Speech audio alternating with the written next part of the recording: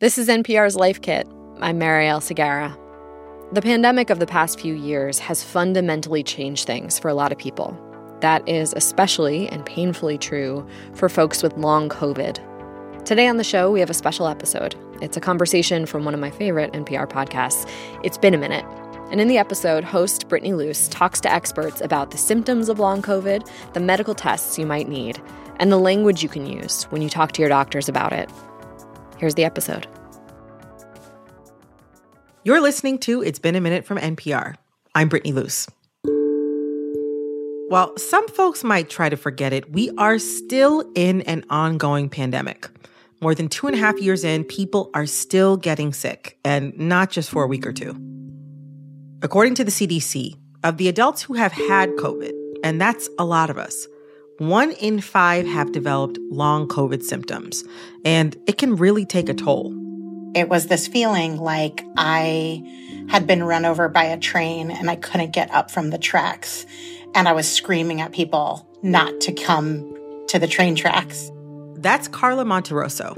She's a contributor to a new book called The Long COVID Survival Guide. The Long COVID Survival Guide is first and foremost for people dealing with long COVID. And that's Fiona Lowenstein, the editor of the book. It offers emotional support for folks going through long COVID, but also a lot of really practical advice for managing symptoms and finding care. I think we also hope that people without long COVID read this book as well to really understand what it's like to live with this disease and how they can provide help. Some of the people that I love have long COVID, and I learned so much about how to support them from talking to Carla and Fiona about the guide. Here's our chat.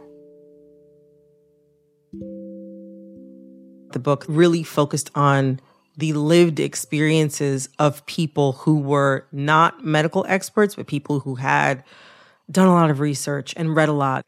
Carla, it makes me think specifically about your onboarding, your onboarding document. It's something I had COVID earlier this year, and it would have been great to have an onboarding document at that time just to help me to understand what was happening with my body. Talk to me about why you wanted to include that in the book. Yeah. So I went to the hospital 3 different times over the course of my initial acute COVID experience. And each time I got sent home with nothing, right? And it is the worst you have felt in your entire life. And you literally have not a single, thing in front of you or instruction in front of you around how you are supposed to care for yourself. And It was so scary for me. I had written letters to everyone in my life in case I died.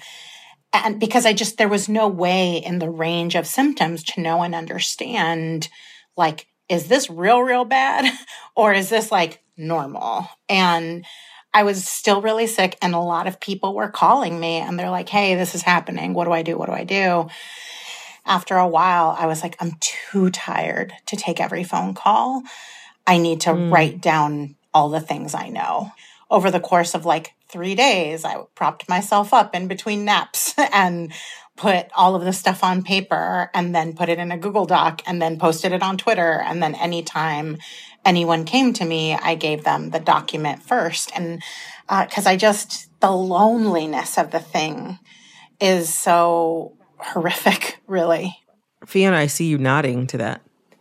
I think in some ways the isolation has gotten worse, actually, for people with long COVID, because we're now at this point where there is such a strong cultural push and political push, honestly, to move beyond the pandemic. And, we haven't even fully acknowledged the number of people that have died in this country. And we're definitely not doing a good job acknowledging the people who are living with the after effects of COVID-19 infections. And so we hear a lot, I think, in these support groups from long haulers who really feel like, when the world was a little more shut down or when people were thinking more about the pandemic, it was easier to navigate. There were more hybrid options and remote options that they could participate in, right?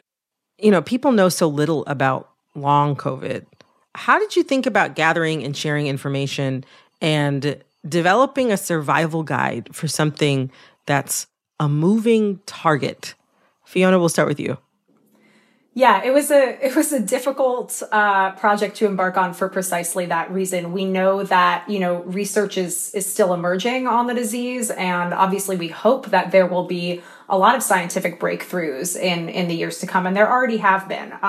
We try to kind of touch on, how to understand and decipher emerging research a little bit more than the latest studies, because we think it's important that patients have that skill, right? It's kind of the, can teach someone how to fish, or you can give them a fish, right? With regards to this, I thought a lot about other chronic illness communities. I think we've all learned a lot from people living with myalgic encephalomyelitis, sometimes abbreviated as ME/CFS, and also people living with HIV. And so something that there have been treatments developed for HIV, but we still see that there are a lot of access issues in that community. There's still issues navigating healthcare systems. There's issues finding caregivers and community care. We know that even at the point that research progresses, the lessons in this book still remain helpful.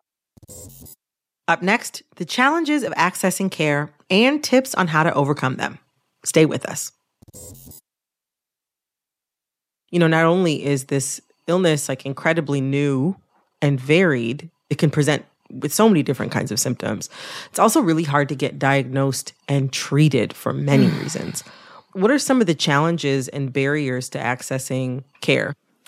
I think there's a lot of challenges. State health departments posted over 49,000 times on Facebook about COVID-19 between July 2020 and February 2022.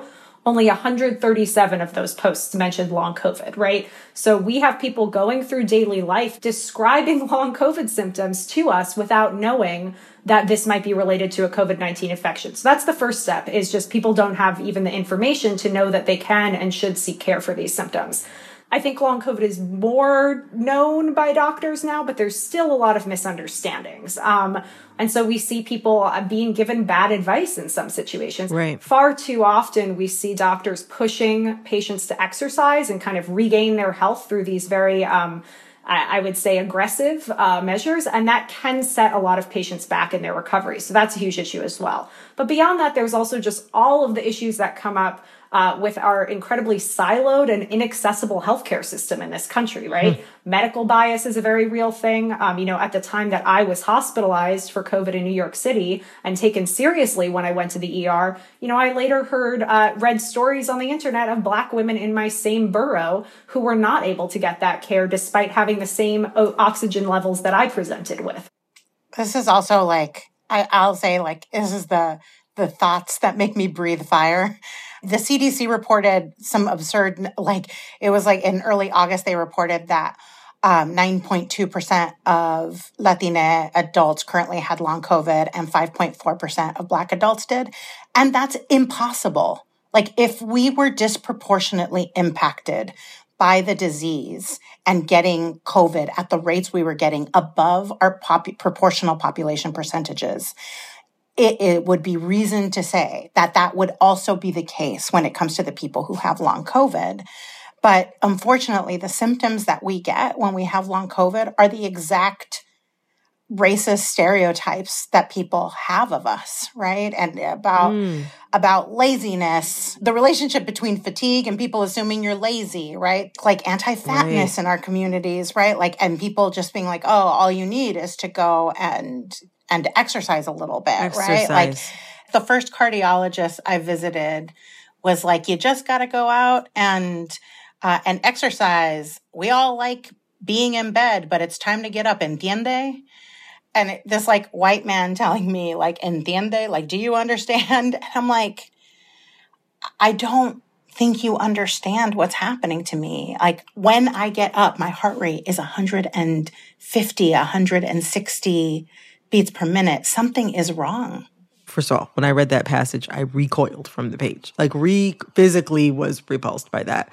But a lot of people have gotten COVID, but they might not realize they're experiencing long COVID. You touched on this just a moment ago.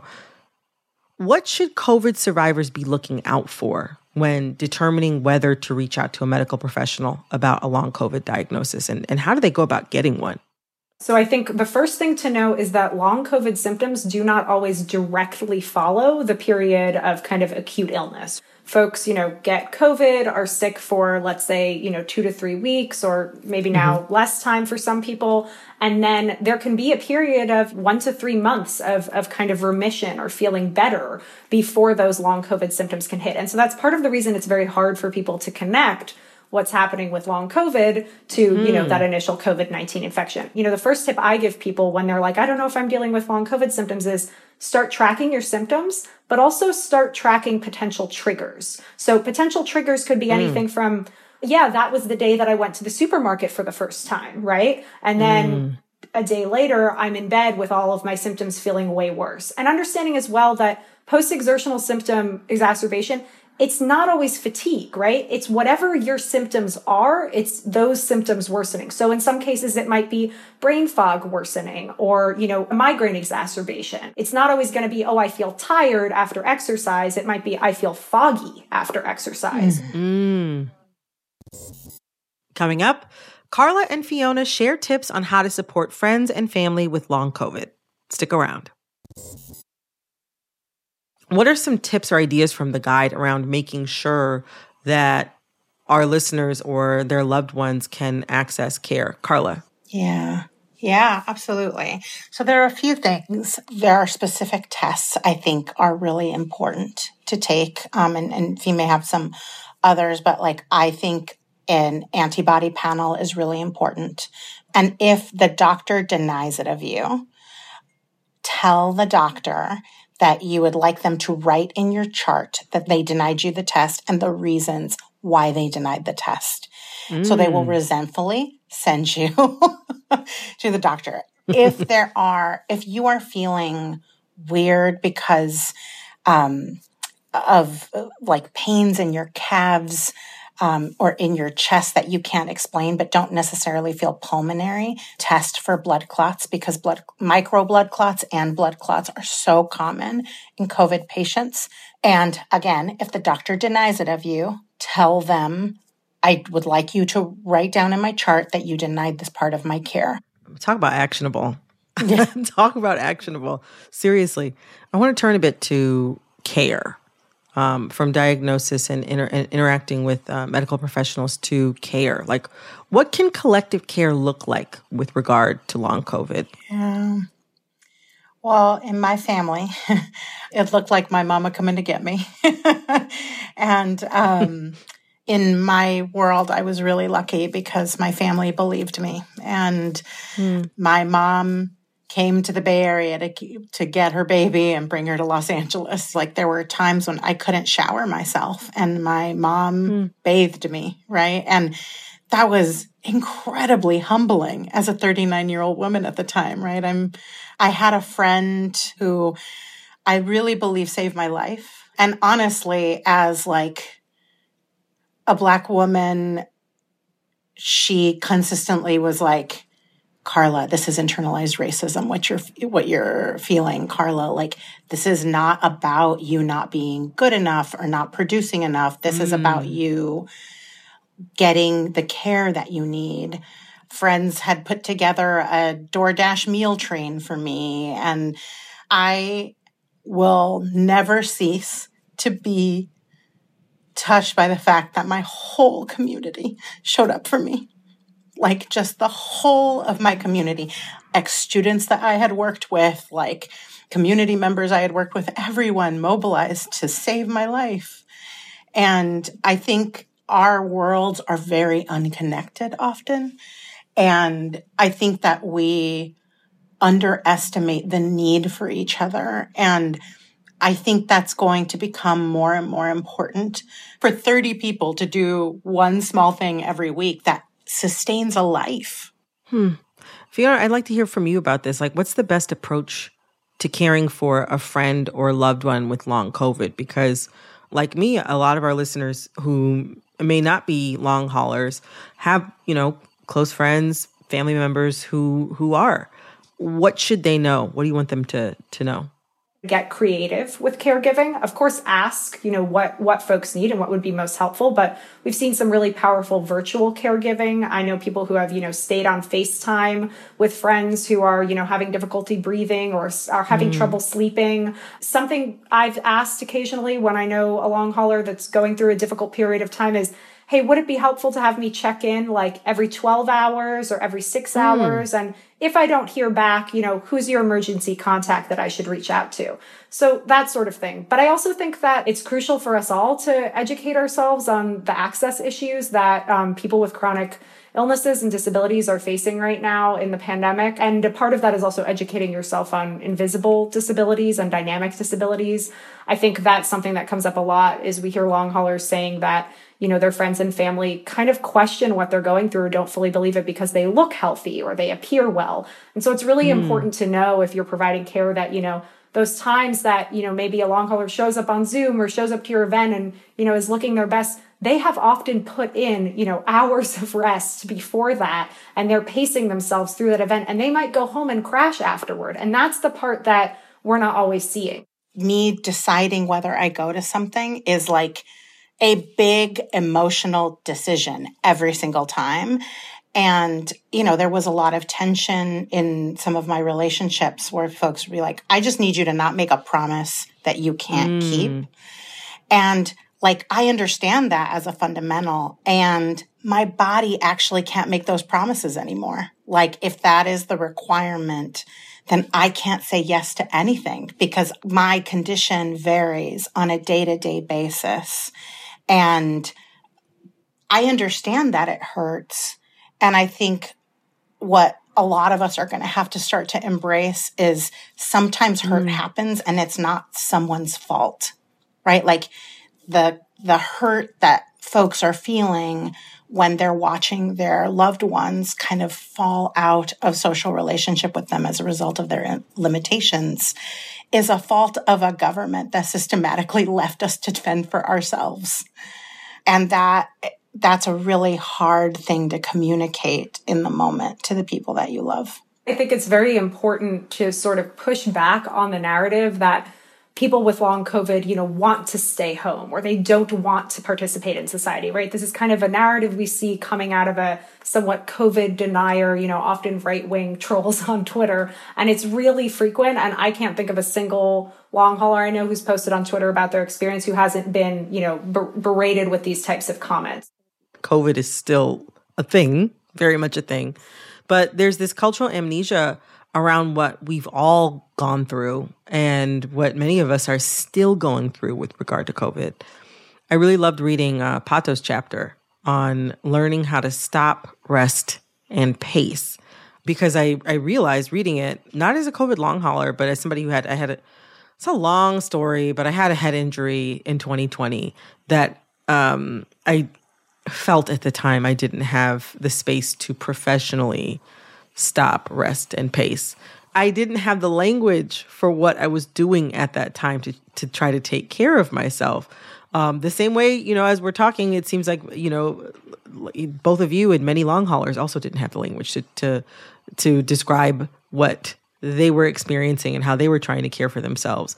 And even outside of that, this book helped me realize that I'm not the same person that I was before COVID.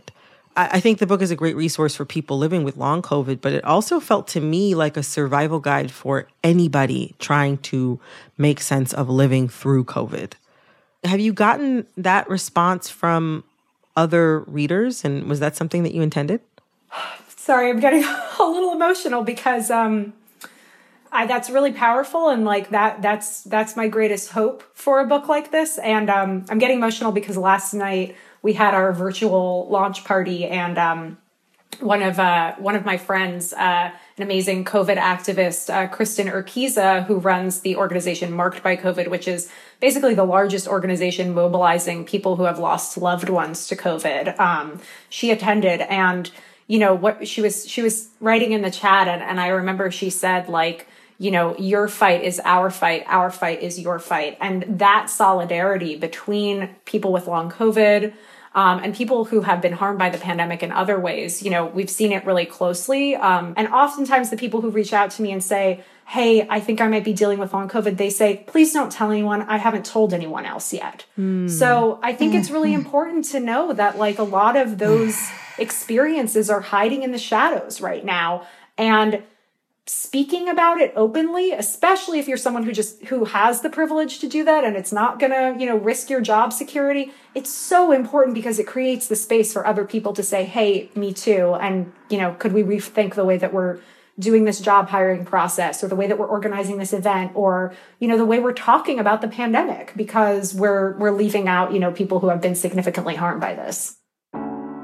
Carla, Fiona, thank you so much for joining me today on It's Been a Minute. This has been a really great conversation, and I hope that the people who need this book find this book.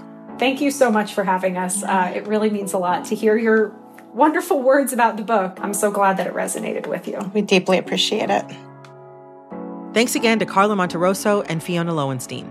Their book, The Long COVID Survival Guide, is out now. This episode of It's Been a Minute was produced by Liam McBain. Our editor is Jessica Placzek. We had fact-checking help from Julia Wohl, Greta Pittenger, Cecile Davis Vasquez. Engineering support came from Jay Says. Our executive producer is Verilyn Williams. Our VP of programming is Yolanda Sanguini. Our senior VP of programming is Anya Grundman. All right, that's all for this episode of It's Been a Minute from NPR. I'm Brittany Luce. Talk soon.